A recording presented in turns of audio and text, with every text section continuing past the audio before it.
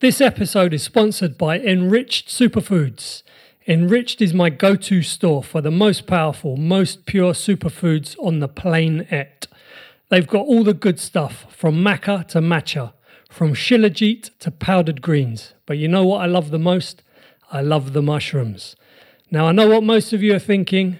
Get on with the show, right? But I know what else you're thinking. You're thinking, how can I get better at strangling people?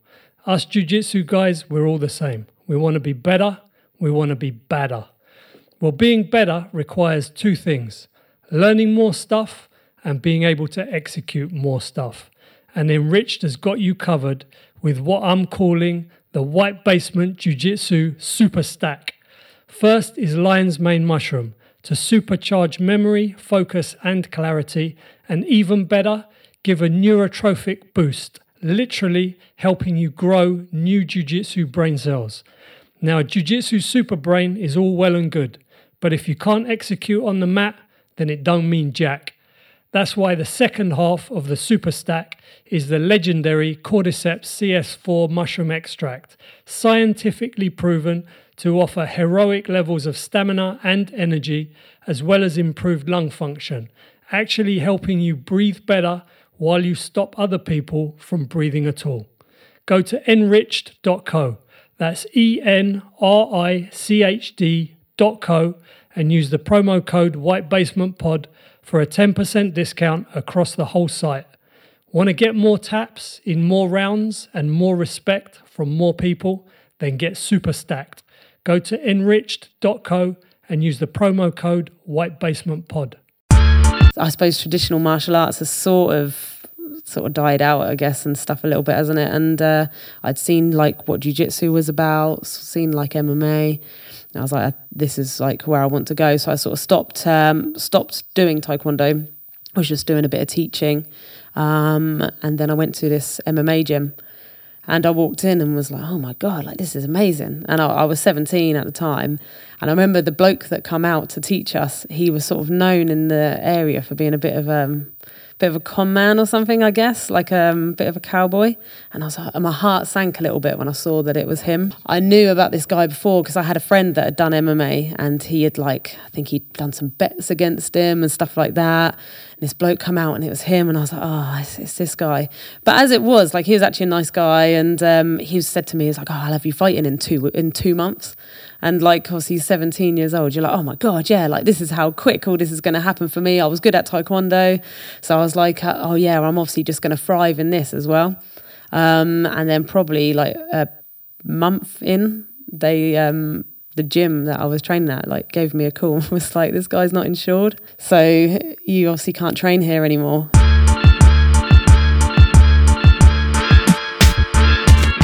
Hey guys, welcome to another episode of the White Basement Podcast. Don't forget to follow the show on Instagram at White Basement Pod. Find us on Spotify, Apple Podcasts, Amazon Podcasts, Google Podcasts, and if you're watching on YouTube, hit the like button and subscribe so that you never miss an episode. And please do share the show, it helps us to grow. My guest today is Jade Barker. She holds a 4th degree black belt in Taekwondo and recently received her brown belt in Brazilian Jiu-Jitsu. Jade has fought K1 and MMA, having shared a cage with Theon Davies, and is now a regular competitor on the Jiu-Jitsu mats, having recently fought on Polaris. Jade, welcome to the podcast. Thank you. All the way from Portsmouth? Yeah. In the rain, in the dark? Yeah, it was all right. Yeah? Yeah. Drive was okay? Yeah.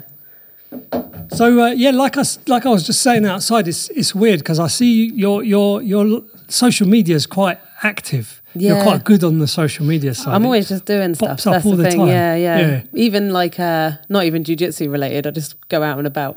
yeah. That's what I see. And so I've got I'm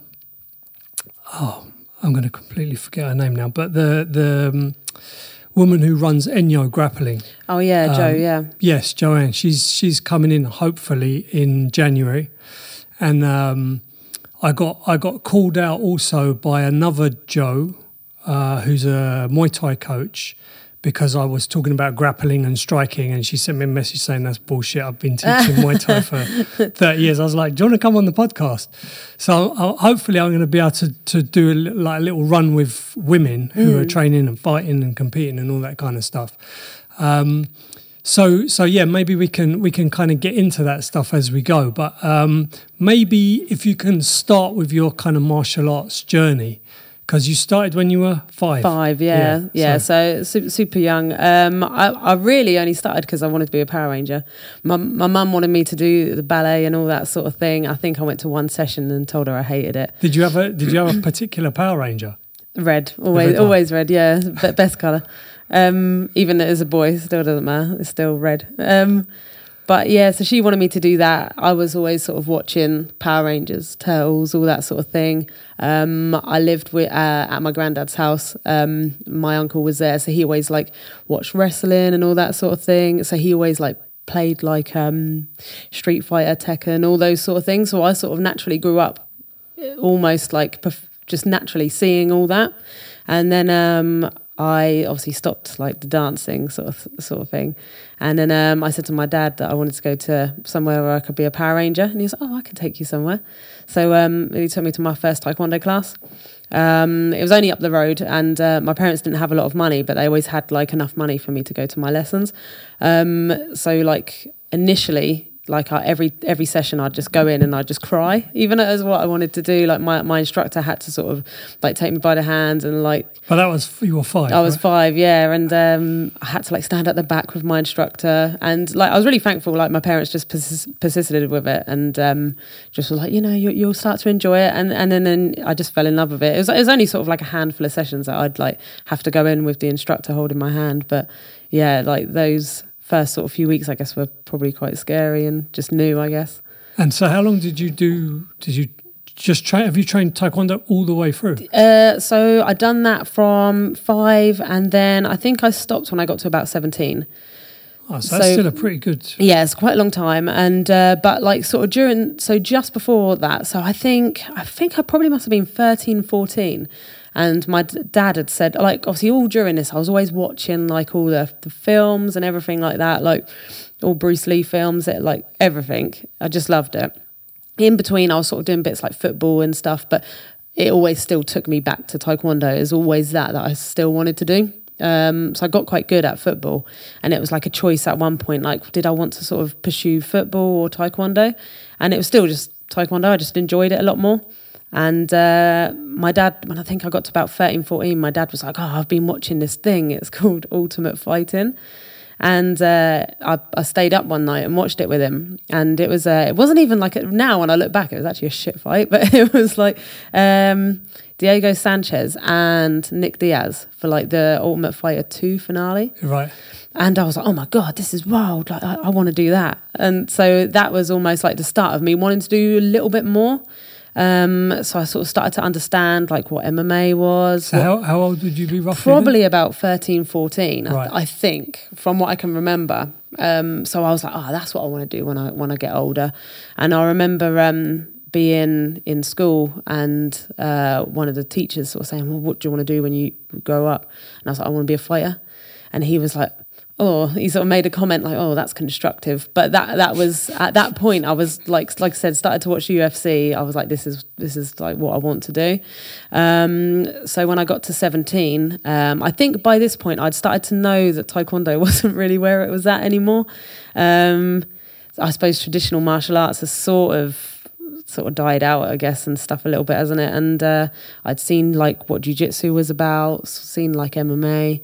I was like, this is like where I want to go. So I sort of stopped doing Taekwondo. I was just doing a bit of teaching. And then I went to this MMA gym, and I walked in and was like, oh my God, like this is amazing. And I was 17 at the time. And I remember the bloke that come out to teach us, he was sort of known in the area for being a bit of a con man or something, I guess, like a bit of a cowboy. And I was like, my heart sank a little bit when I saw that it was him. Because you were aware of this guy. I knew about this guy before because I had a friend that had done MMA, and he had I think he'd done some bets against him and stuff like that. this bloke come out and it was him, and I was like, oh, it's this guy. But as it was, like, he was actually a nice guy, and he said to me, he's like, oh, I'll have you fighting in 2 months. And like, obviously he's 17 years old. You're like, oh my God, yeah, like this is how quick all this is going to happen for me. I was good at Taekwondo. So I was like, oh yeah, I'm obviously just going to thrive in this as well. And then probably like a month in, they, the gym that I was training at, like, gave me a call and was like, this guy's not insured, so you obviously can't train here anymore. He's basically had to go. And I was like, oh great. And obviously I was still at that age where like hadn't passed my driving test or anything like that, and the nearest MMA gym was quite a bit further down the road, and there wasn't really any way for me to sort of get there. My parents wouldn't have taken me there at that point. So I was like, oh, what do I do? And thankfully someone else from that other gym had sort of said, oh, we're looking for somewhere else to train. And they had got me in touch with a guy called Colin House. He's in Portsmouth, and he was just training. He was just had a little jiu-jitsu gym out of a Fitness First. So he just rented like a little space up there with some like jigsaw mats. I had to sort of lie to him and just sort of say like, oh yeah, I'm definitely 18. It was only sort of like a few months off, but like, yeah, obviously I had to say I was 18 at this point. And thankfully he let me train there. And literally just been with him ever since. He done like a little bit of striking and that as well. He comes from a Taekwondo background. He'd done MMA as well. So we've almost had like very similar sort of journeys in that sense. But yeah, he knew that like my goal was to do MMA, but obviously once I started training with him, it was just all about jiu-jitsu for quite a long time. So once you started training the jiu-jitsu there, did you start competing in jiu-jitsu? Yeah, so I was, so this was still whilst we was all at Fitness First. So like done like my first comp. It was a no-gi one actually. And I remember getting there, and my dad was like cornering me, like, because like Colin couldn't make it, and this girl turned up, and she had like a load of people in her corner. I always remember Jason Tan was at this comp, because I even bumped into Jason like this year, and I was like, you were at my first ever comp. But yeah, so he was there, and like quite a few people now that I'm like, oh, that, like back in the day sort of thing. And I saw all these people, cauliflower ears and all that, and I was like, oh yeah, this is where it's at, like this sort of thing. And I remember her teammates were like, oh, this is going to be funny. So they thought I was just going to get smashed. And I beat this girl like 13-0. And I was like, oh. So then straight away I was like, yeah, this is where it's at. And then after that was when I sort of started competing like in the gi. I had like some good matches, some like not so good, and stuff like that. But I was just loving it. You were training gi and no gi? Yeah, gi and no gi. Mainly gi, to be fair. We only sort of done a couple of no gi sessions a week, because we was at this little area in Fitness First. So it wasn't like Colin could have his own proper timetable or anything like that. We just had to work around Fitness First. So how long did you stay there at Fitness First before? Because you're in a proper gym now, proper space. Yeah. So I think I was probably there for... because I started work, so because obviously like I was in this sort of, sort of like going there, doing jiu-jitsu and stuff, doing the striking, I sort of was at that point like, oh, I think actually I want to get into like coaching and stuff. So I started like my career there, like PTing. So I was able to coach there sort of during the day, like do my PTs, and then obviously do my jiu-jitsu in the evening. And I think I was there we was probably there for a year, maybe 2.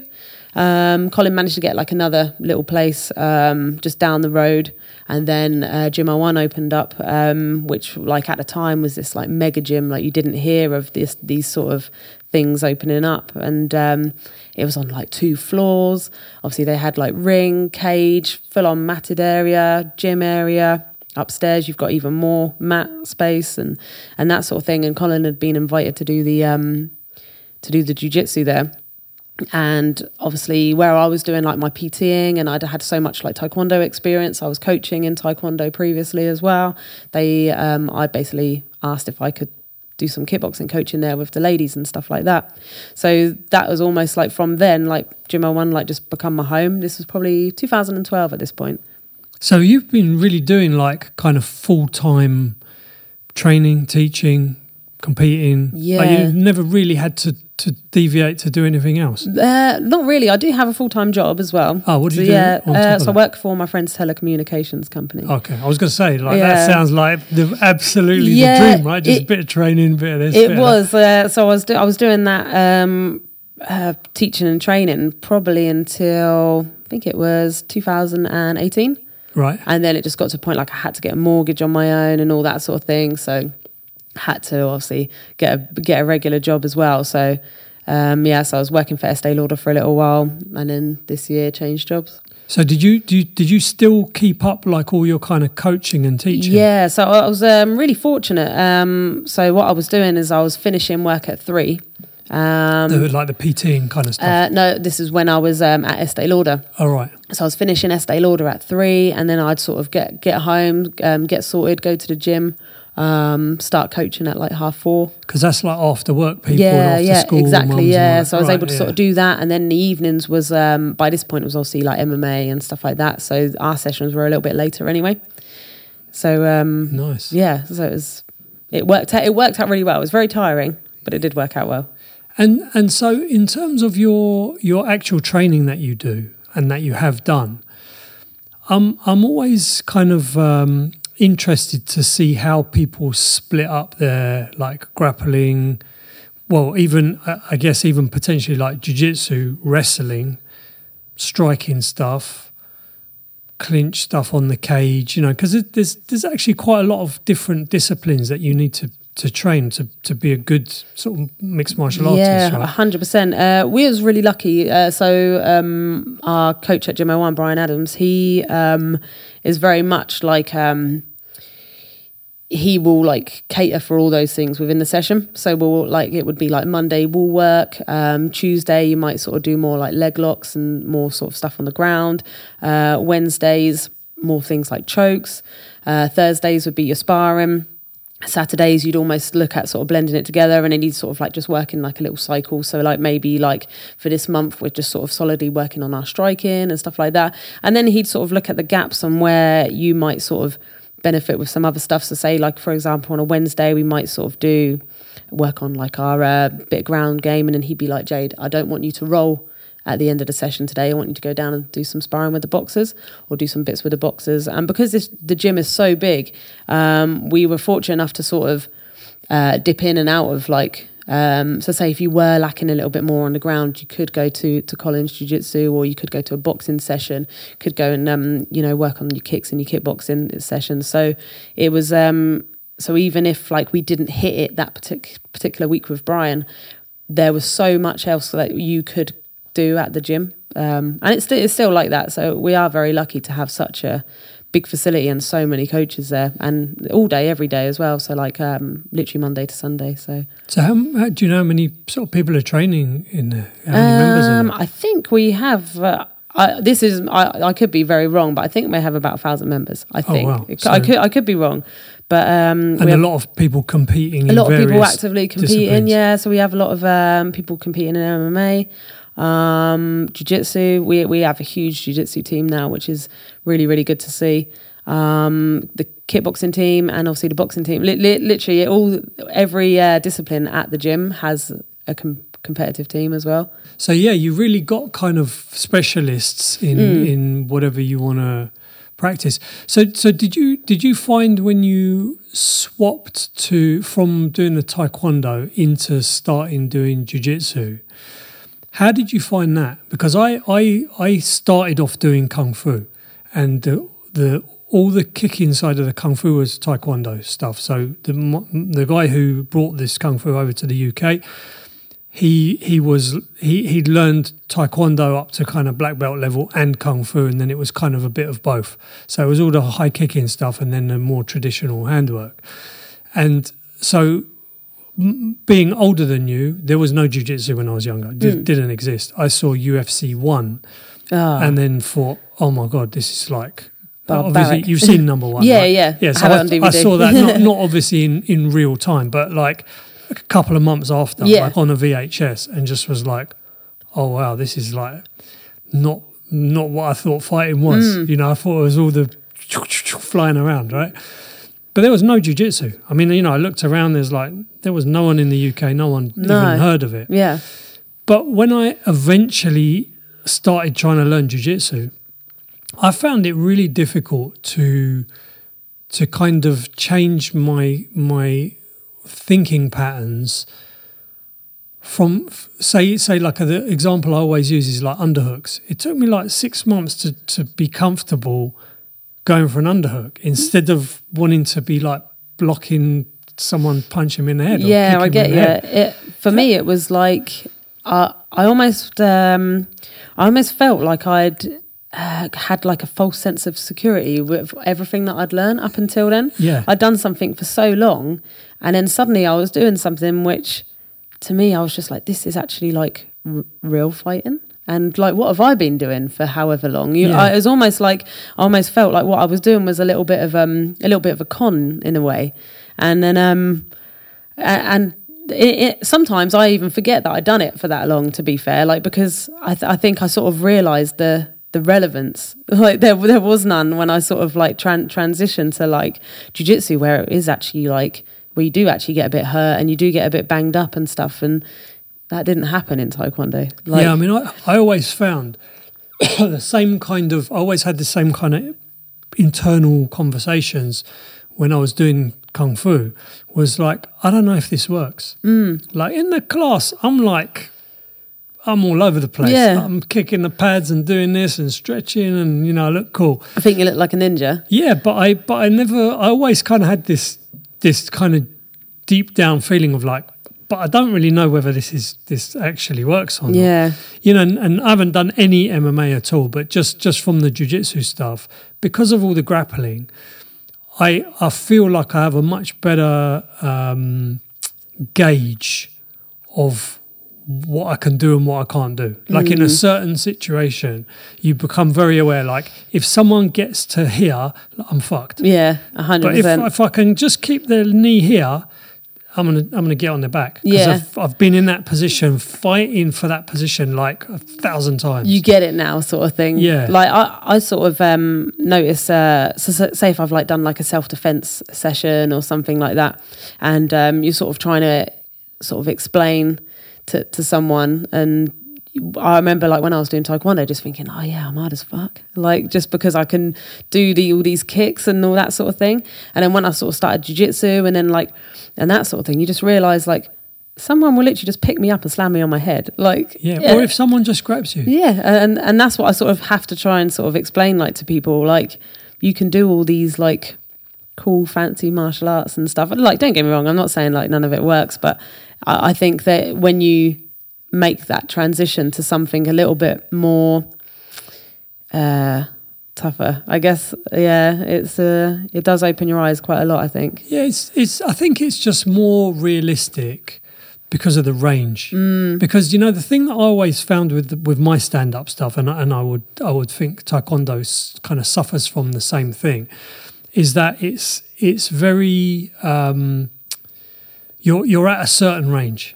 And you never really break that range. You stay at kicking distance. Okay, occasionally you might bump into each other because you're both spinning in opposite directions. But ultimately, it's relatively safe, isn't it? Like you're always like you're wearing headgear and you're wearing padded shoes and everything else. And certainly for the sort of sparring that we did, we didn't really do full contact. Even when it was kind of heavy sparring, couldn't punch to the head. There was no strikes below the waist at all. So probably similar to Taekwondo. Yeah, they kick to the body, kick to the front of the head. They started allowing us to do leg kicks at one point. I think it was just because they sort of knew they were possibly losing people to... Because leg kicks really kind of destroys traditional Taekwondo, right? 100%. This was kind of one of the problems with when the Thai boxers started coming over to fight the kickboxers and the sort of Taekwondo, the Western versions of these martial arts, and just started nullifying everything. Like, yeah, you can't even walk. Yeah, exactly. Kick anything. That was the thing, and to be honest, like that was when I sort of knew that my time with Taekwondo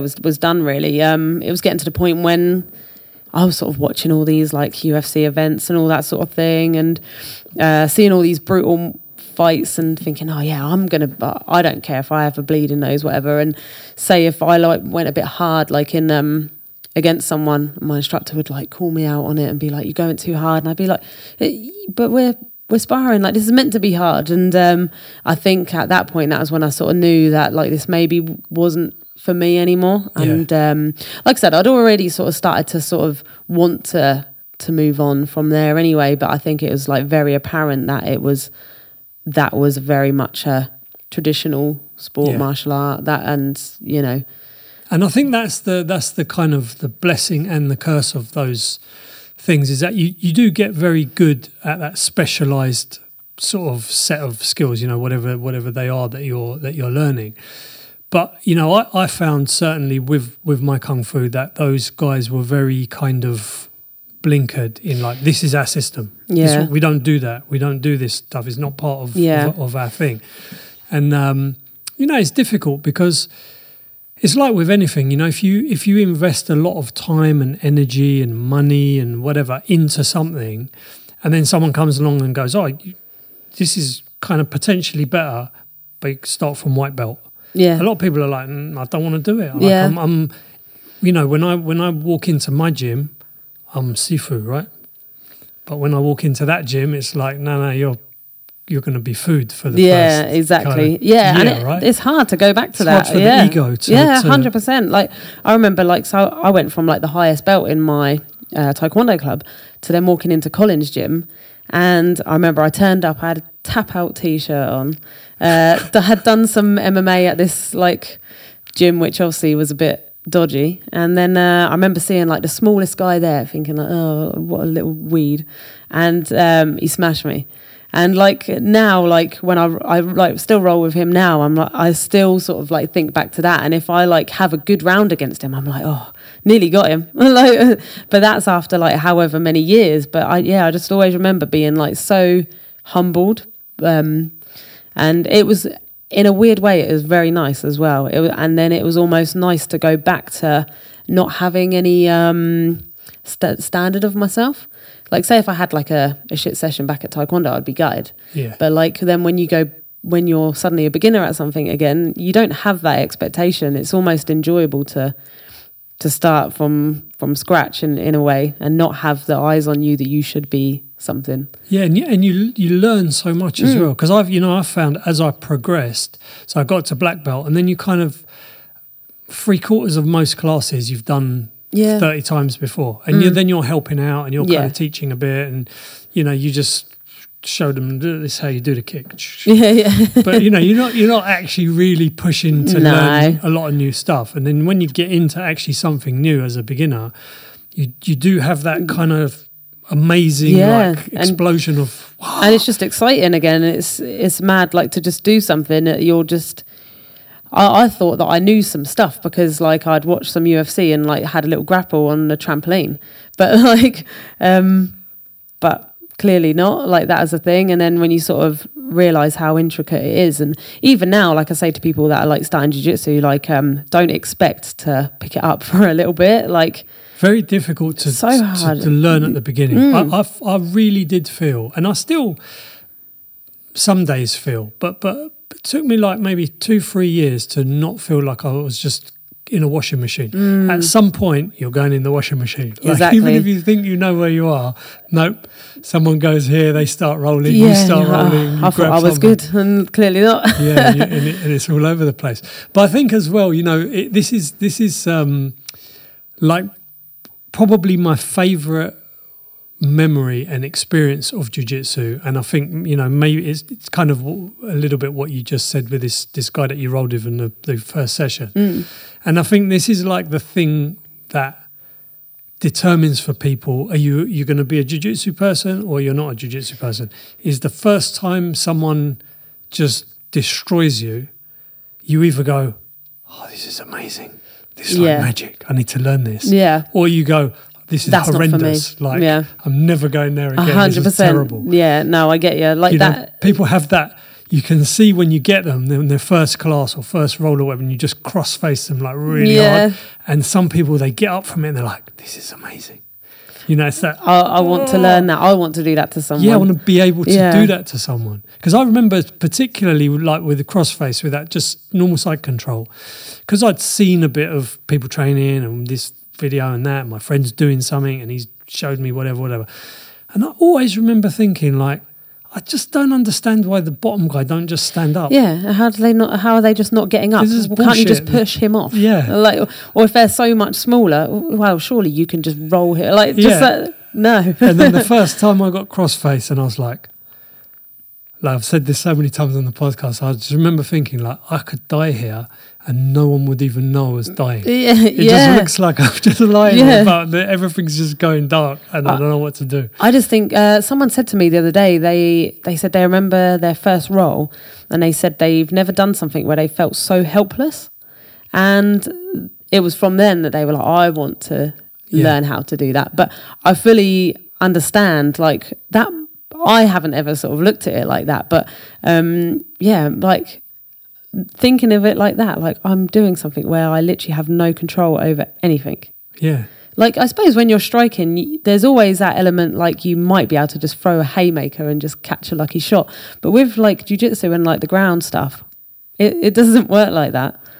Yeah, I think for me, that's the big difference with striking, is that there's a really significant element of speed, strength, physical ability. You know, if you put somebody who's never really done a lot of striking training, but who's a 16 stone rugby player, used to getting knocked about a bit, and you're good and you're 10 stone, they're gonna smash you. Yeah. You know, they'd probably smash you on the jiu-jitsu mat as well to a degree. Yeah. But the thing with the jiu-jitsu is that, especially when you're a beginner and you don't know what you're doing, is that your partner is moving reasonably slow.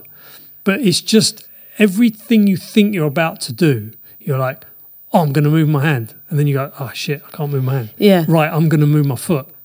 Oh, shit, I can't move my foot. Like, it's not, you don't get overwhelmed. It's like, it's like Jenga.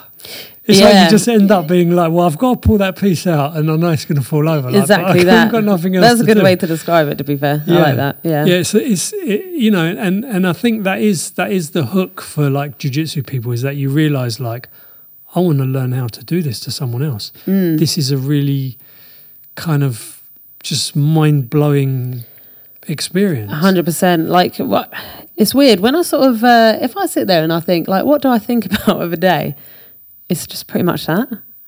Like, even like just really like pointless stuff, but it all sort of still stems, like, it comes down to what I'm doing on the mats. Yeah. Which is why I sort of find it so fascinating, like how you can. And everyone says the same thing. Like, I've got a guy at work at the moment who's he's like, I want to start jiu-jitsu.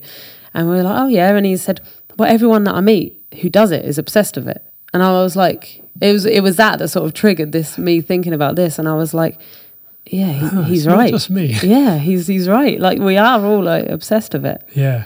But it's just so good. It is. Yeah. It is. So once you started training initially over the road, and then you got to the 01. Mm-hmm. Yeah, Gym 01, yeah. Gym 01.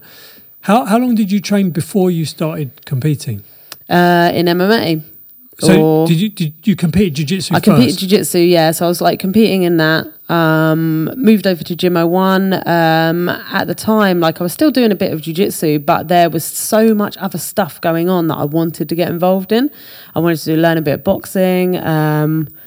Wanted to do MMA. Like, MMA was always the main goal. The kickboxing was obviously on, and at the time I almost had that freedom to sort of play around in, but I still was really enjoying jiu-jitsu. But then it sort of come to a point where I sort of had to just take my foot off the gas a little bit of jiu-jitsu to be able to get the time in to do, like, the other bits and bobs. So I was doing, like, some kickboxing during the day. In the evenings, I was doing MMA. I could have done, like, the two sessions back to back, like MMA and jiu-jitsu. But what I was finding, and I still find this now, to be fair, if I, like, do 2 sessions back to back, my attention span just isn't quite there for the second session. So it was almost like I had to just stop something somewhere.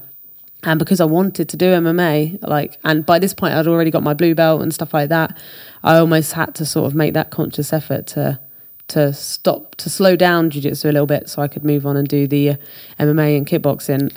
Initially I was doing like a bit more kickboxing, because there wasn't, at the time at the Gym 01, there wasn't really many really small people. They was all sort of like bantam weights and up, and they were massive, like compared to me.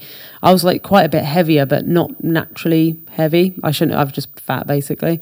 And so I was doing like a little bit more kickboxing, and the owner of the gym, he's head kickboxing coach, he come over and said, do you fancy a fight on Shock and Awe? So Gym 01 own a big show in the south called Shock and Awe, and they do kickboxing fights, MMA fights. They've had some really big fighters on there, really big names, and they said, do you want a kickboxing fight?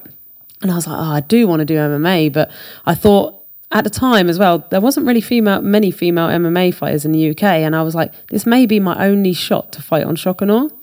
And I was like, yeah, okay. And I fought this girl, I think I fought at like 65 kilos, and this girl was massive, and she was a Muay Thai fighter from the Navy.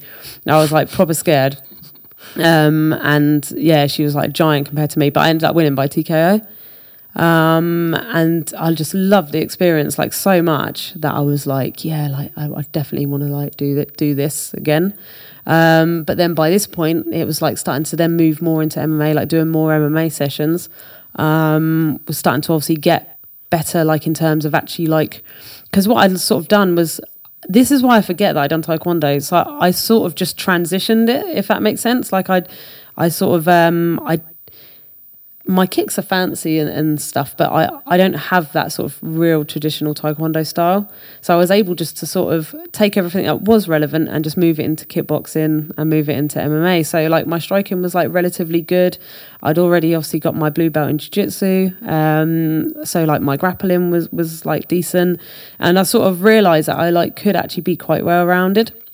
And obviously that was how I sort of, my coach, like Brian, so he's one of the owners at Gym 01 as well. He was sort of like, would always be like, you're like one of the most skilled fighters in the gym. Like you need to like do this. So that was how I sort of then got into MMA. Yeah, I think maybe in that way, like doing a more traditional martial art for such a long time because you just weren't aware that there was anything else. It does then, once you plug that into your MMA, it does actually give you like a real advantage at that outside kind of range, because your timing and your flexibility and your ability to read distance and catch people coming in. And there's just things that I was doing that like other people weren't able to do.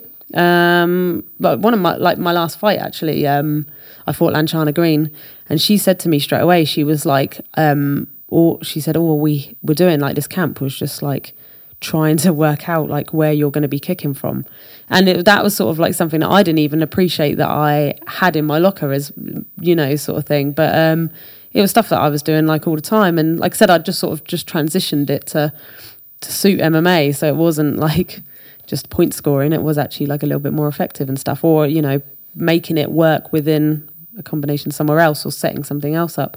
Yeah, I mean, Stephen Thompson fought again recently. Yeah, and, you know, he's a good example of that. Of like, you know, if you can't close the distance, you're going to lose on points. Basically, he's just going to pick you. Exactly. Yeah. Yeah, and you know, it's I guess it's nice to have that kind of because I mean, you always start on opposite side of the cage, right? Yeah. You got to get from nowhere near each other to near each other, so you've always have that kind of opportunity on the way in to dig a few, and you can almost like use your feet as like jabs, like that's what's like so good about it, you know. Because I guess most of the kind of more sounds weird saying traditional MMA kicking, but it's probably more Muay Thai kind of range. Leg kicks, you know, if you just go in and say I want to learn MMA, definitely, you're not going to learn no, 100%. It'll be kicks. You're going to learn your teeps, your leg kicks, So you know that is possibly stuff that you're not actually used to seeing, them hook kicks that come around the side of your hands, and that's the thing. Like I was very fortunate to be able to sort of have that in like my repertoire as such, and that sort of thing, and you do see it a lot more now, like people sort of using those sort of kicks, and like you said, like someone like Wonder Boy, like doing like what he does with them, like he makes it work really well. Yeah, and then it becomes fashionable again, right? You see those fights, and everyone's like, oh, I want to learn that. Yeah. So after that, so you did the kickboxing fight, and then how long until you had a MMA? I think it was probably about a year, maybe slightly less. I think I made my kickboxing debut in 2013, and then my MMA debut in 2014. And how many fights more or less have you had? I don't even know, to be fair. I only had 3 AMI fights in MMA, and then I went into pro MMA from there, just because the pond, like, it just wasn't very big, and pretty much all of us have all fought each other at some point as well. Was there a big difference going between amateur and pro? Or was it this? Everyone was just like, right, we can't do this anymore. Do you know what? What I'd say about like females is that we're obviously all tough. Like, I don't think it's massively different from like male like fighting, but like I always think with like female MMA, there's not many of us. Like, there's not many female, like, in the grand scheme of things, there's just not as many. So in general, they're all going to be tough. They're all going to be like decent. So that sort of jump between AMI MMA to pro MMA, everyone's good anyway. That was sort of, that's how I've always looked at it. Like I said, like my first fight was against Fionn, and I think she'd only been doing judo at this point. I think I don't know if she had transitioned to jiu-jitsu or not. But yeah, obviously she was my first fight, and but she could have easily been pro there and then. Do you know what I mean? Like I think, like I said, for females, I don't think at the time the jump was that huge. But when you fought her, she wasn't sort of on the level that she's at now in terms of recognition. No, not at all. I know that she'd been very successful in judo, and people knew her in judo. We had a guy that trained with us who was a Commonwealth champ, and he knew of her and stuff like that. So she obviously was at a high level in that. And I remember like me and my friend like just doing some stuff that maybe she wouldn't expect. I remember I like caught her with an overhand. It was like pretty much the only shot I threw, and then she just like dragged me to the mat, and she had me in a crucifix position, and she was working for something. I managed to get out, and then she got me in an Americana, and I just remember thinking, I've got work on Monday, and like I tapped, but at the same time I was like, I want to do it again, and like I knew that at that point as well I was in the wrong weight category. And that sort of thing. I knew that I had to get better, and that, you know, I wasn't this like phenom like I was like in Taekwondo. Like, you know, I mean, there's always levels, isn't there? As good as you get, there's always like another level to move into. Exactly. You know, and the thing is like there's a huge difference between being good at Taekwondo and being good at judo. Like, yeah. That's the thing. Like, and that's very like that's just something that I really sort of noticed. You know, and like obviously we know like how good Fionn's like become like from there. Like, so yeah, my sort of my like little Taekwondo school was no match for like that sort of thing. And so the MMA, were you competing jiu-jitsu and kickboxing and stuff while you were doing that run of MMA fights? So I'd done, I'm just sort of trying to think, to be fair. I've done so much that I almost forget. So I was doing, every now and again, I'd sort of like go back to jiu-jitsu for a little bit. But again, it was still like my main goal was like was MMA, and like wanted to eventually get into the UFC and all that sort of thing. I sort of done like more into clubs and stuff for the kickboxing, but because I'd like had that fight, that shock and awe fight, I was like, yeah, I'm happy with that. And then because I'd then had my MMA fight, from there it was almost like just putting more time and effort into that. So sort of think about 4 months later, I probably had my next MMA fight, won that one. Went on to fight again a couple of months later, won that one, and then I went pro after that. So then I was like fighting pro from 2015 to 2021. But to be fair, I think I only think I had about 6 or 7 fights at pro. To be fair, thinking about it, I really can't remember. To be fair now. So kind of like one a year almost. Yeah, like it was one of those things. I'd have a fight maybe like it wouldn't go my way and I'd have to really sort of go back to the drawing board. It was one of those things. I absolutely love training. Like even now, I absolutely love training. I love competing, but I don't necessarily, well, obviously everyone, like no one likes losing, but I hate losing so much that it actually puts me off competing. So that was really what hindered me in terms of MMA.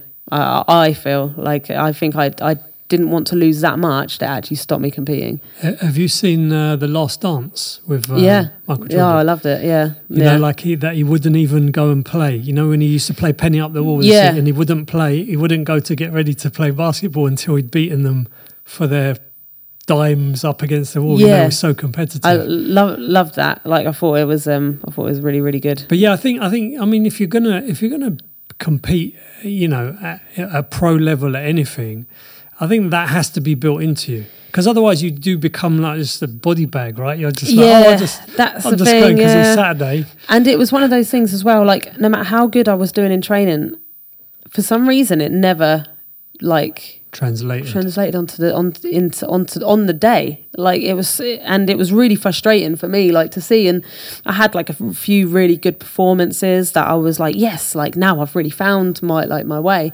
And then like might have like a really good performance and then like a really shit one, and then it was like, oh, sort of back to this sort of drawing board again. And then you know, there was one fight I knew that I was very overtrained for it, and like I just lost like really badly. And then I was like, oh great. So then by that point it was like I need to obviously take a bit of time off again and stuff like that. My ex at the time wasn't very happy with me doing it, so that was like another battle like that I was sort of trying to juggle at home. So that was sort of hindering a lot. When I sort of look back now, is there was a lot of factors which were sort of, which maybe if I took myself now and was to do it, maybe I would have thrived. But you know, at the time there was a lot of other additional factors that probably wasn't helping. But that's what it is. That's life, isn't it? Unfortunately, so yeah. I think you know, often looking from the outside, you know, when say I'm watching UFC, and you just kind of think like, oh well, these guys are like pro athletes, so like all they do is train and recover and nothing else.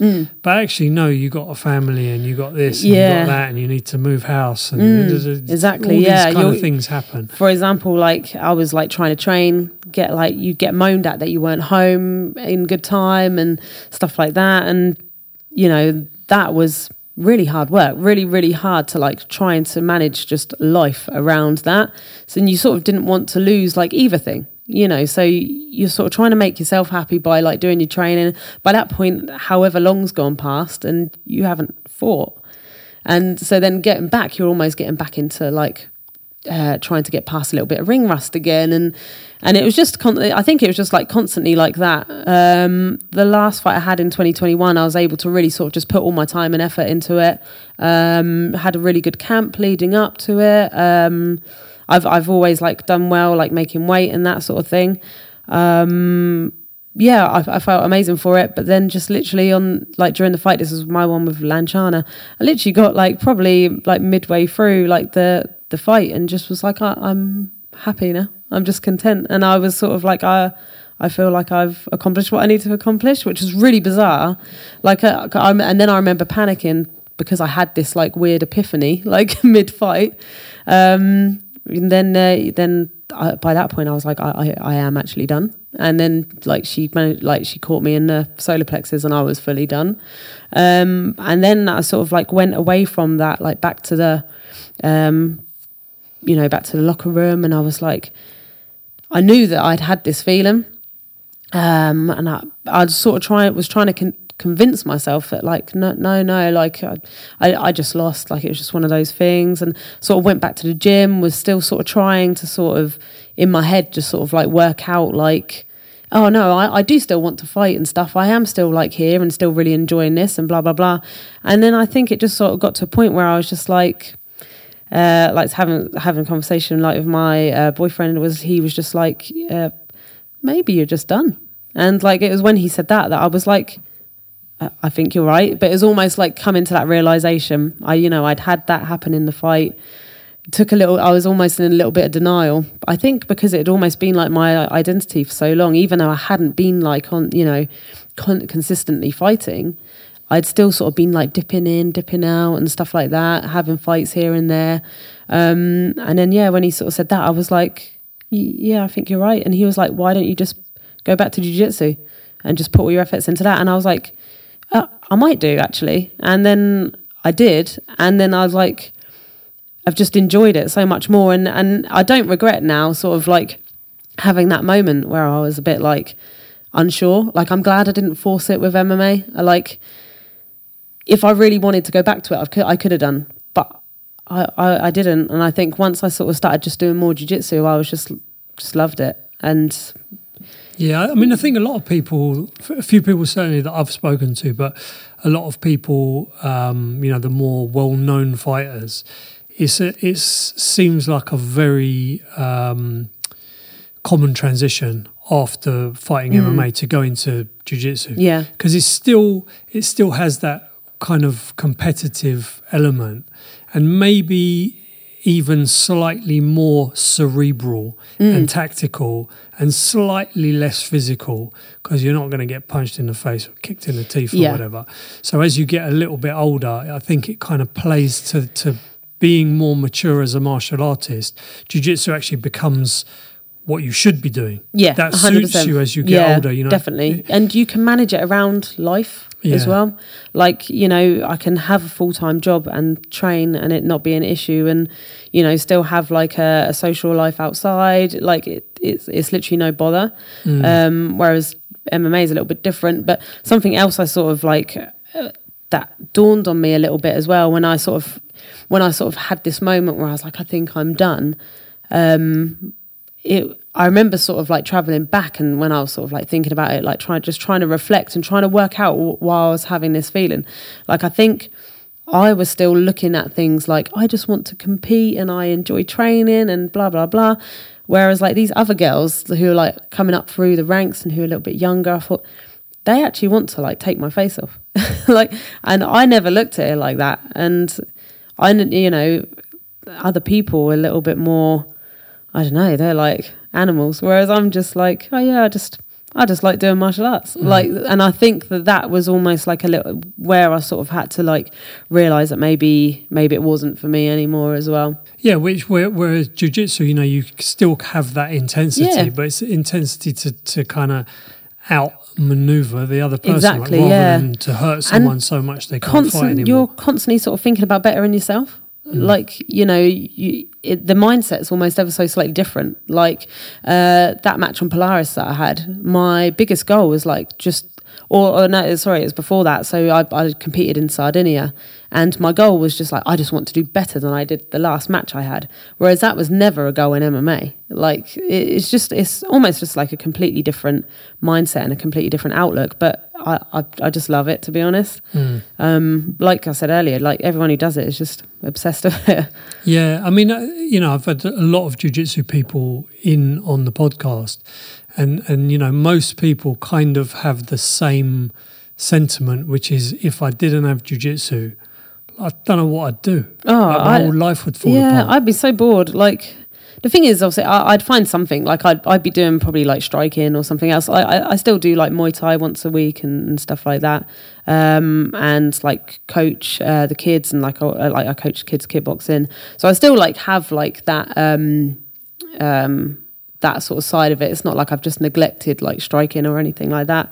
But you've got all of that in your gym, right? Yeah. So I think most people, really they're fortunate. in a jiu-jitsu club. So that's their whole experience. Their world. Is just the jiu-jitsu, whereas you can actually have that kind of banter and camaraderie with the kickboxing guys and the boxing guys. I am very lucky in that sense, and can sort of like bounce between the two. So like recently I've just had a really bad knee for ages, and but it's like I'm still able to go there. Like I can actually just go and like work out instead and still see everyone. So it's almost like, even though I'm not able to train like I have been like previous, like to the injury, I'm not really out of it. And I'm like, oh, I'm so bored. But ultimately, I'm not struggling that much because I am still in this place. Yeah, I am still there. So just shifting gears a little bit, and just to go back and dig into something that you mentioned a bit earlier, I'm interested to know your thoughts on kind of self-defense, teaching self-defense. Can you teach self-defense, women's self-defense?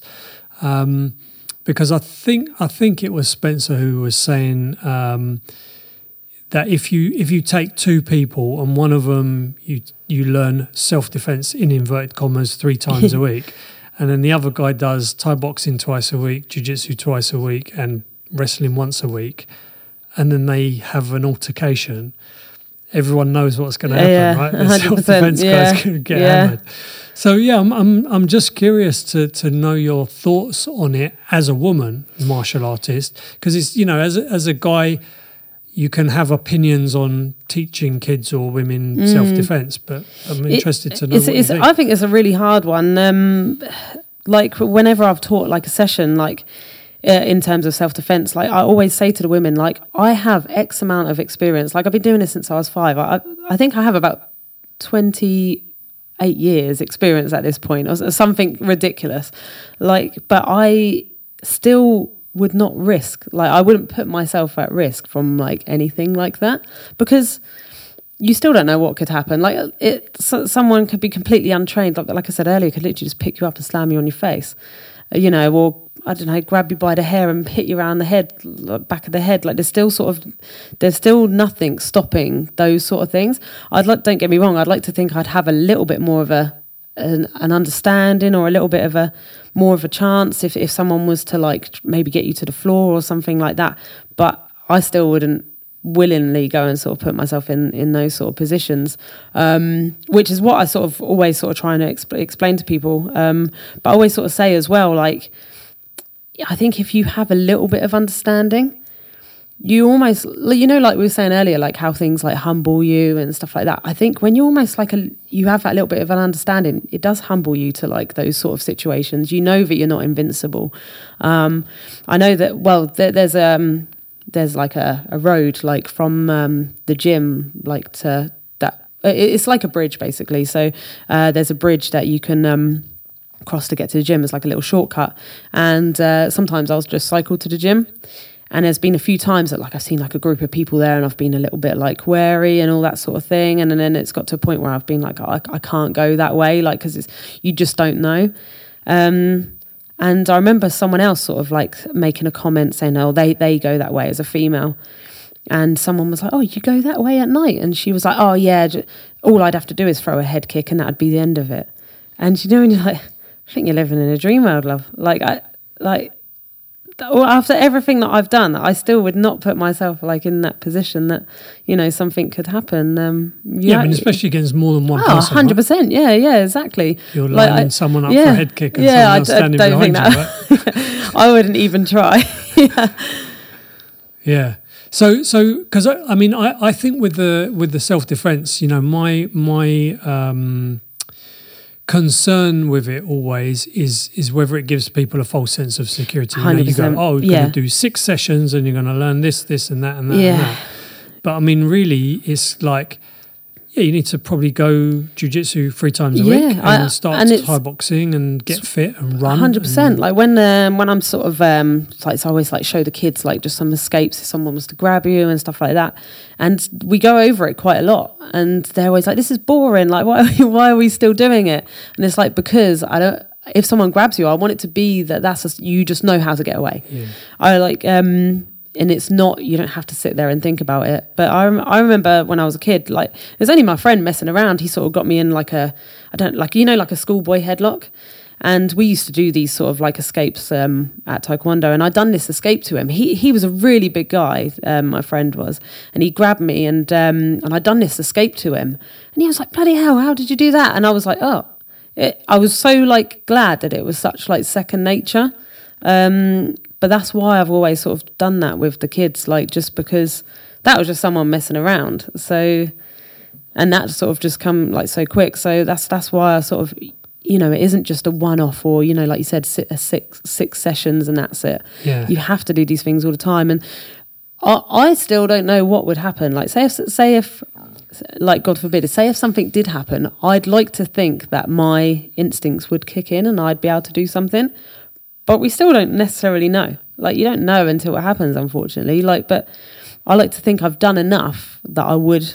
But I think that's the key, isn't it? Is like, it's your instincts. Because if you've done 6 sessions like a year ago, you don't have any instincts. No, your instinct exactly. is what It's we're gone. making You for forgot dinner about tonight. it. Yeah. You don't. You know, it does always come down to something that you've done so many times that becomes. You know, it's like riding a bicycle, right? If someone just puts you on a bicycle and pushes you, like you balance on the pedal, you don't have to think like, oh, which foot goes up and which foot goes down. You know, I think it has to be like that for it to even have a chance of being successful. Otherwise, you know, you're still trying to remember, what did we do on lesson 3? Oh, yeah. Exactly. Bit late for... Yeah. You can't think about that at that point, yeah. Yeah.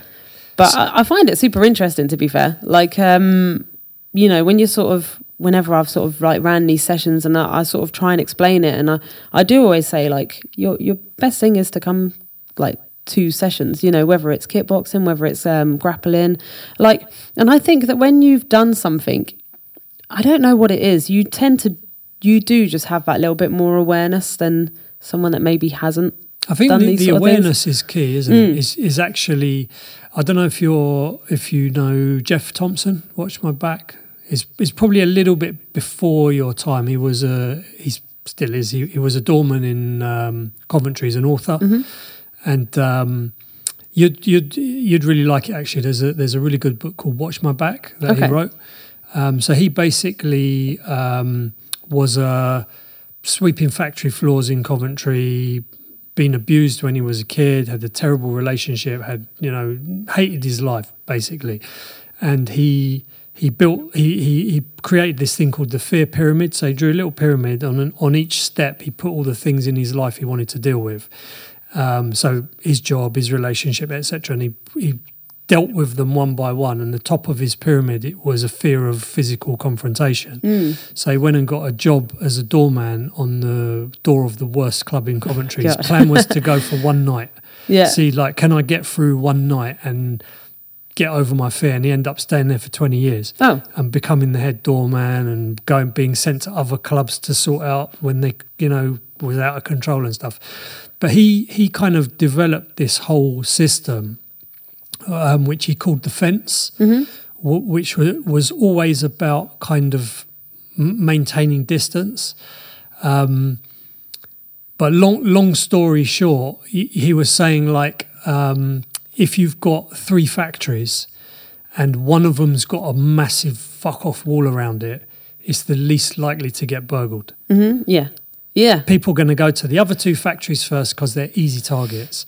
And, that probably condenses like half of the book into kind of that is like, once you make yourself a more difficult target, someone's going to go, I'm probably going to wait 100%. For someone else. And that's like something that like I've always like said, like whether it's been like to the kids or in when I've like ran like the sessions for the ladies, like it sounds really nasty, but you kicking up such a fuss and maybe making them think, oh, this is a little bit hard, then they might not think it's worth their time. Yeah. Like, and as I've always like said, like it sounds horrible, but then they just might try and choose someone that's just a little bit easier. And but that's the reality of a lot of situations, isn't it? Is if somebody wants to get up to no good, they're going to do it. They just have to choose who's going to be, entangled exactly, in that. And if it's not you, then if great. you can sort of eliminate that opportunity for them. And the problem is like I always like you use like walking home like as like a good example. Like my house doesn't have a driveway, so I can park outside. Sometimes I have to park down the next road, and I've tried to eliminate that opportunity, but I have to park somewhere. So like I've chosen to park down the next road. So there's a possible opportunity for someone, but I need to eliminate like the next part, which would be like if something was to happen, what can I do? So I always sort of like look at things like that, and I think by having a little bit of something, whether it is jiu-jitsu, whether it's a striking, like you've just taken that other little element away from them, The opportunity is there. Unfortunately, like you can't escape them all. But like, yeah, that's just another little opportunity gone then. If you have a little bit of something. Yeah, it's just kind of having that plan. I think Jeff, he used to talk about that you've got like a traffic light system. Mm-hmm. So green would be like you're at home. You're at home. You're watching a film, whatever. You're on a green, right? There's threat level is virtually nothing. But he said, most of the time if I'm outside, I'm on an amber.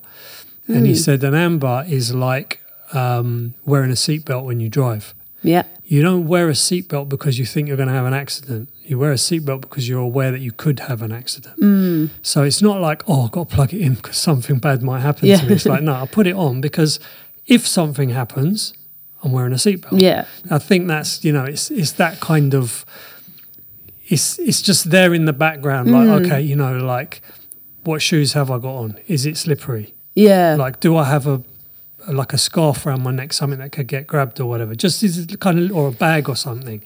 And once you become, I think, a little bit more aware of those things, then you do become like you can just see some people you're like, don't want to mess around with that person, right? There's other people you think they look really soft. Yeah. And there's some people where you think, no, that's trouble over there.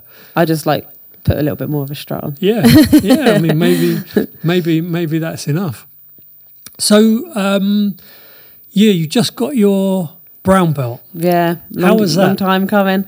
How long did you say to me, when did you start training jiu-jitsu? So when I was 17, so that would have been 2008. So, and so 2023, November this year, you got your brown belt. Yeah. So I got my purple belt in 2016.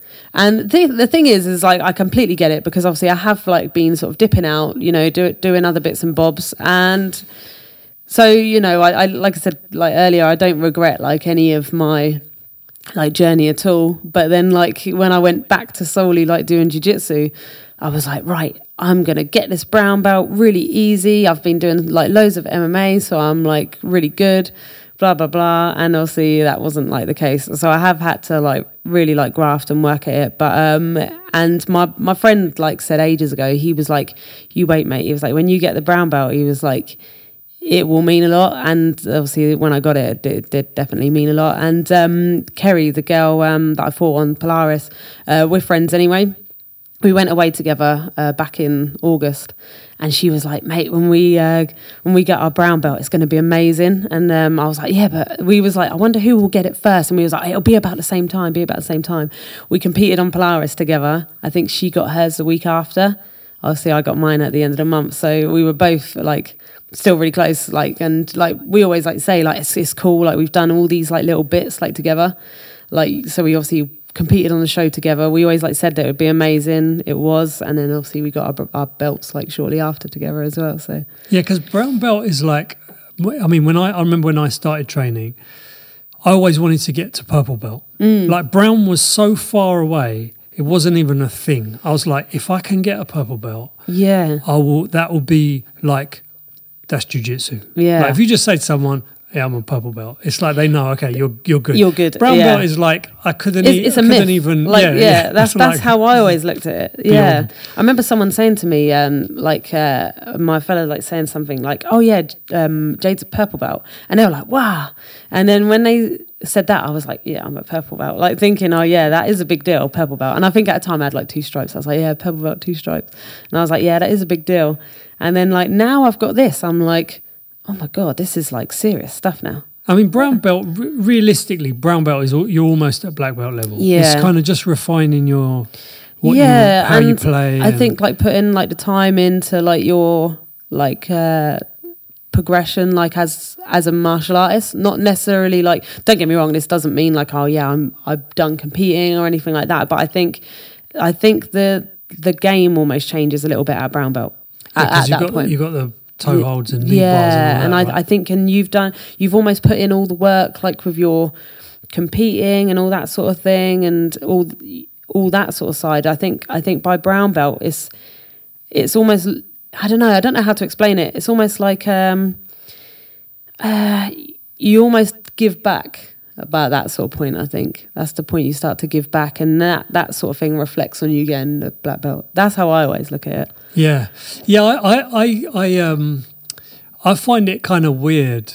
So I'm on my purple belt, and my wife trains, and she's on her blue belt, and we've had a couple of conversations, and I've said this a few times before. Is that it's weird because when you start out, like you would look at a brown belt and you'd be like, man, they're like scientists, yeah. like this is like a different thing. And then when you sort of get there, you're like, I'm like still me. Like I can still make mistakes. I can still do wrong stuff and forget how to do this and fucking close my triangle on the wrong side. Yeah, and it's kind of weird. It's a weird kind of, I don't know, part of life of sort of achieving things and then realizing that like you're still just like you. Yeah, still just turn up and train. And someone said to me from another gym actually, like when I got it, she like messaged me. She was like, "You've been that a long time," and I was like, "Do you think?" And she was like, "Yeah." So and that at that sort of point, it doesn't come down to like, oh, you're suddenly just this belt. It's almost like you just got to go for a few things like before your coach says now you're ready for that belt, I guess. Yeah, I think if you're training in a good gym and you got a good coach, I think you kind of get promoted when they're like you can't train on a purple belt anymore. Like this people are going to say you're sandbagging. Yeah. Like they'll never kind of be like, okay, you're kind of getting better, right? Jump up to brown belt. It's like, no, look, I can't let you tie a purple belt on anymore. Yeah. Fine, you can have a brown belt. See, my coach is almost like he's like renowned for like when you get it, like you've really earned it, sort of thing. And like he probably does it a little bit like slower than like some other gyms that I know. But like at the same time, and you're like when you get it, you're like, actually, I have really earned it now. Yeah, like, you don't feel like you're wearing someone else's I don't feel belt, like right? or I don't feel like I got it like too early or anything like that. I don't feel like I got it like falsely and or anything. I feel like it was like fully earned. And he always says as well, if you compete, he's like, you've taken a harder route because obviously he has to see you like win and that's the thing. And I've had a really active year, to be fair. Like I'm so happy with like everything that I've done this year. I literally like competed from like January onwards. I think I just had a few odd months where I was like, oh yeah, didn't compete on that month, didn't compete on that month, but it was always getting ready for something. So it was like very active, like very busy, but also like super positive. Even like when I sort of didn't come away with a win, it was still like was able to take so much from it and really sort of grow. So like now I've got it, I'm like, oh yeah, like so much went into that. Like obviously so much has gone into it before this year, but this year in particular has, I've been like thrived a lot, I guess. And have you competed with the brown belt yet or no? Not yet. So I only got it obviously end of November. And basically since Polaris, I've just been like, I need my knee to get better. When was your Polaris? Beginning of November. Oh, okay. Yeah, so November 3rd, I think that was, November 4th. And what do you know what you've done to your knee? Yeah, so I done it back in July. This is the issue. Like, so I basically was getting ready for a match on Enyo, and I fell on it. And basically I fell like on the corner of my knee, and my kneecap just went like boop, boop, like just went out and like come back. But the problem was because I was getting ready for matches, I just didn't slow up. So I was like constantly just having to ignore it, like was probably like the worst thing I should have done. I should have just rested, but because I had a match, I was like, I need to train. And because it was like because Enyo was almost like my first big thing, like in my eyes, like since MMA, I was treating it like an MMA fight. So I was like thinking about like make sure my weight was on point. I was like make sure I was building up in terms of like for my fitness to be there on the day and make sure I was peaking at the right point. And I sort of learnt from that, this is jiu-jitsu. It's a bit different. Like, I don't have to train this way. So I've learnt a lot from that, to be fair. But annoyingly, I just didn't take any time off, and I probably should have. And then after Enyo, I went to Sardinia. and competed in Sardinia because I just wanted to do better than my match in Enyo. When I come back from Sardinia, by this point I had Polaris booked. So I knew that I had to just keep training for that. My knee was sort of like, have good days, bad days. And then ended up having, like going out to Mallorca. It was pretty much like good whilst I was there, like training. And then it just like started to get bad again. And I was like, for God's sake. Then I had the match on Polaris. And when me and Kerry have rolled before, she's never attacked my legs. And in the Polaris match, it was all legs. And I was like, fuck's sake, like give me a break. But it was okay. Like it didn't hurt that much after. But then silly, because I still just was like eager to like level up a bit. I just went back to training. And now I'm at a point where I am forced to rest. So have you got like some rehab and physio? Yeah. So I've just started off with a new strength coach. So bless him. Like I feel really bad. Like shout out to Jamie. He's really sort of trying to work out what's wrong with the knee. But annoyingly, like, you know, he's sort of saying like you need to sort of exercise it. My physio is like you need to rest it. And I'm sort of stuck in between at this moment where it's just always hurting. So I am having to bite the bullet and just rest because at least it's not getting more damaged. Or, you know, I haven't got someone trying to yank my leg, just sort of doing the bits that like Jamie's got me to do, but in between it, making sure I am actually resting and not just casually going to the Muay Thai class because I'm, you know, rest should be rest. Yeah, injuries is the worst though. It's the most frustrating. So thing. Annoying, especially because it's not like if something's like you can see it, you have to rest. Like, whereas, like, because it's like I can't see it, and it's like, oh, my knee's like good, like a lot of the time. Then I think, oh yeah, I can train, and then someone will do something, and I'm like, oh, what an idiot! Why did I bother? Yeah, but I mean, knees and shoulders and back. And I have injuries in all three, so yeah, it's kind of an occupational hazard of the sport. My shoulder at this point, I just ignore because it's just been in pain for so long. That happened in like 2020. And it's something that I can live with. My back, I sort of know like how to manage it now, but my knee is just, it's getting really annoying, but I think give it a bit of time. You actually need to give it a bit of time. Yeah. Right. Give it a few days and I'll be back to January, it. back in there. No, I'm sort of having a look now, like what I can do for next year. Early part of the year, obviously, I'm not going to leave it too late because the thing is that unlike MMA, I'm enjoying competing. So I think I need to like ride with that and just keep going with that, and you know, and the thing is as well, it's so different with jiu-jitsu. When you lose in MMA, obviously straight away you get like a thing like however many wins, however many losses, and you just see like your losses racking up, and it's so soul destroying. But with like jiu-jitsu, you don't care. No. Like you can lose however many. I didn't even realise you could see it on Smooth Comp, like your wins and losses. But you just don't really care. It's and like, kind of more the competing is the competing, isn't it? Exactly. It's like let me just test my jiu-jitsu again. Yeah, exactly that. Yeah, it's more. It is literally like it's always like I always think with jiu-jitsu, it is just you against you. You're just trying to get better yourself. And like I said, even with that match on Enyo, I was really able to sort of think like, right, this is where I'm going so wrong. And my game changed massively just from that one match. And, you know, I'm super thankful for that.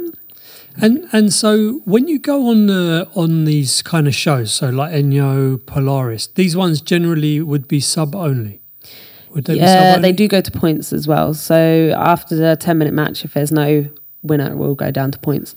So do you sort of approach them differently or have a different mindset or have a different game plan than, for example, just doing IBJJF gi, where you're like, if I get half a takedown, I can stay inside control for 6 minutes and win on an advantage? So I've never really sort of thought of it like that anyway. I do always hunt for a sub. I don't hunt to get a decision winner. I don't like to get them. Obviously, I do want to always win in like a bit of like a spectacular fashion. So I wouldn't hunt for like points. But say if like I am like doing a comp and like I get something, I'm like, oh, at least I am ahead. Like so, But with these this was my mistake, to be fair, in the Enyo one. Like automatically I was thinking points wise, I was like, oh, if I don't get this sub, I'm already ahead on points. But I was wrong. I wasn't ahead on points at all. I thought I was. So then when I competed in Sardinia, I competed on Enyo contenders. But I didn't go in that with the mindset of points at all. I just went in with the mindset of just trying to get the finish. And that it meant that my mind wasn't preoccupied on something that, wasn't quite there. And same with Polaris, I wasn't sort of thinking on points wise. I was just thinking of just trying to get a finish. And we had such a good back and forth match that I think maybe I was thinking more like, oh, if I get here, this will score a point. Then maybe it wouldn't have been such a fast paced match. Yeah. So I suppose you just kind of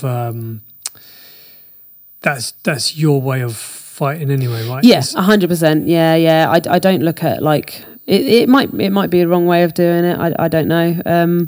But like I'm terrible with like even remembering the point system. Like, I'm so bad at it. I always forget. So there was even a meme I think that just popped up on Insta today of someone explaining the IBJJF point system to me and like me nodding, pretending that I understand. Like some people like really understand it, and I like I said, I just always forget. So look for the sub. Yeah, as Dana White says, never leave it in the hands. Yeah, of the judges, and it's more fun, isn't it? Like it's so much more fun. Yeah, it is. So apart from fixing your knee, what's your plans for 2024? I really want to compete in Polaris again. That for me, like that was like one of like like a life highlight. Like I definitely want to do that again, and I think.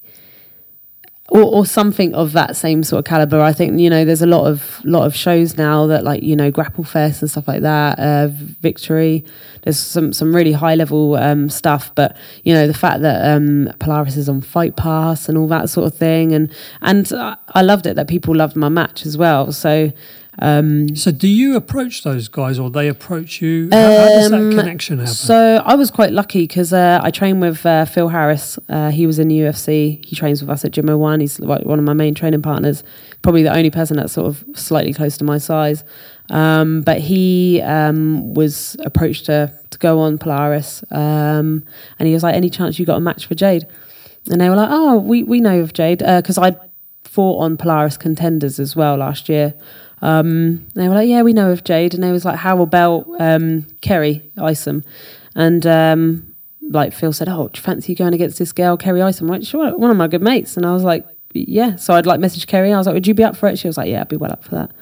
So yeah, so it'd be good. And I sort of spoke to them again and sort of said like, I'd love to do this again. And they were like, look, like it was a really exciting match. Like we obviously like that sort of style and that sort of thing. And that's how I've always like approached everything with Taekwondo, MMA. Like I've always wanted to be like an exciting fighter. All my favourites have always been exciting fighters. Do you know what I mean? I've never hero worshipped anyone that's just gone to a decision. Have you got some favourites? Anderson Silva. Okay. Yeah. BJ Penn. Chuck Liddell. So all good finishers. I don't know if you did you ever see any of the old Pride fights? I loved Pride, yeah. So, I secretly prefer that to UFC as well. I was trying to explain to someone the other day about Vanderlei Silva's stare downs. Savage, yeah. Before like, when he'd do his little with the hands. I was saying to him, like, I love that. You just got to go and Google it. Yeah. To when he used to come out to Sandstorm as well, like with his like hands, like looking like literally the axe murderer. Yeah, literally the axe murderer. Awesome. So I got 3 questions to ask you. So question number 1 is, would you rather fight 1 horse-sized duck or 100 duck-sized horses? Duck-sized horses. Yeah, 100 of them. Got a plan? Got a strategy, or just soccer kick them all? Yeah. Put myself into a corner. Any of them that comes over, soccer kick them. Yeah, I like it. Yeah. Okay. Second one is, you're trapped in a TV show for a month. What would you choose? Oh, One that wasn't where you wouldn't be at risk of death, probably. The first thing that would pop into my mind would be like That 70s Show. What's that? It was obviously it's set in the 70s. Is that what it's called? That 70s show. It's like a group of kids. They all just like hang out in their friend's basement, just getting like stoned and that. Oh, cool. like an old Spielberg movie. Yeah. Before it kicks off. Yeah, like if I was to say something like Stranger Things, like that, there's too much risk. Yeah. That 70s show, like it's quite funny. It's quite light-hearted. Nice. Yeah. Okay, cool. And the last one is, you're going to have £10 million in cash right now, but you're being chased by a snail. If the snail touches you, you die a horrible death. The snail cannot be stopped. The snail cannot be killed. The snail knows where you are at all times, and it has only one goal, which is to get to you. Mm-hmm. Would you take the money? Yeah. I knew you were going to say that. With that amount of money, I could think of a plan to outrun the snail. Yeah, cool. Okay, take the money, fuck the snail. Yeah. Okay, brilliant. Thank you very much. No, thank you for having me. Thank you for awesome. making the drive up here in the rain. Yeah, it's all right. You're pretty active on social media. Mm-hmm.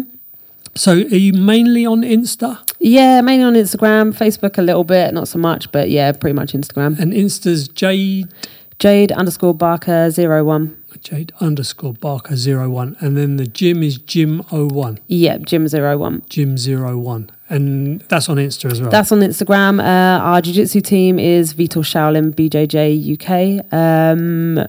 But yeah, we do all come under the same branch of Gym01.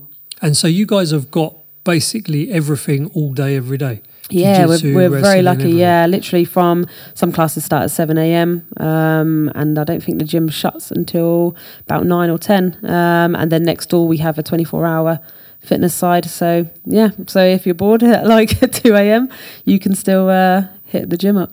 Nice. Brilliant. Yeah. Thank you again for coming. No, thank you. It's been awesome. Thank you guys for listening. Appreciate your time. I know everybody's busy, so if you stayed all the way through for this one, thank you for spending time with us. Don't forget to follow the show on Instagram at White Basement Pod. You can listen to the podcast everywhere where you normally listen. You can catch us always on YouTube. Make sure you're subscribed. Make sure you hit the like. New episode drops every Tuesday, 5 a.m. We'll catch you next time. If you don't deserve my love, you won't get it, no credit. Me over once and regret it, yeah, I said it. Feelings and emotions, I can shed it, re-edit. I'm running from my past, yeah, a leg it, shoot the pellets. I'm running round my brain, trying to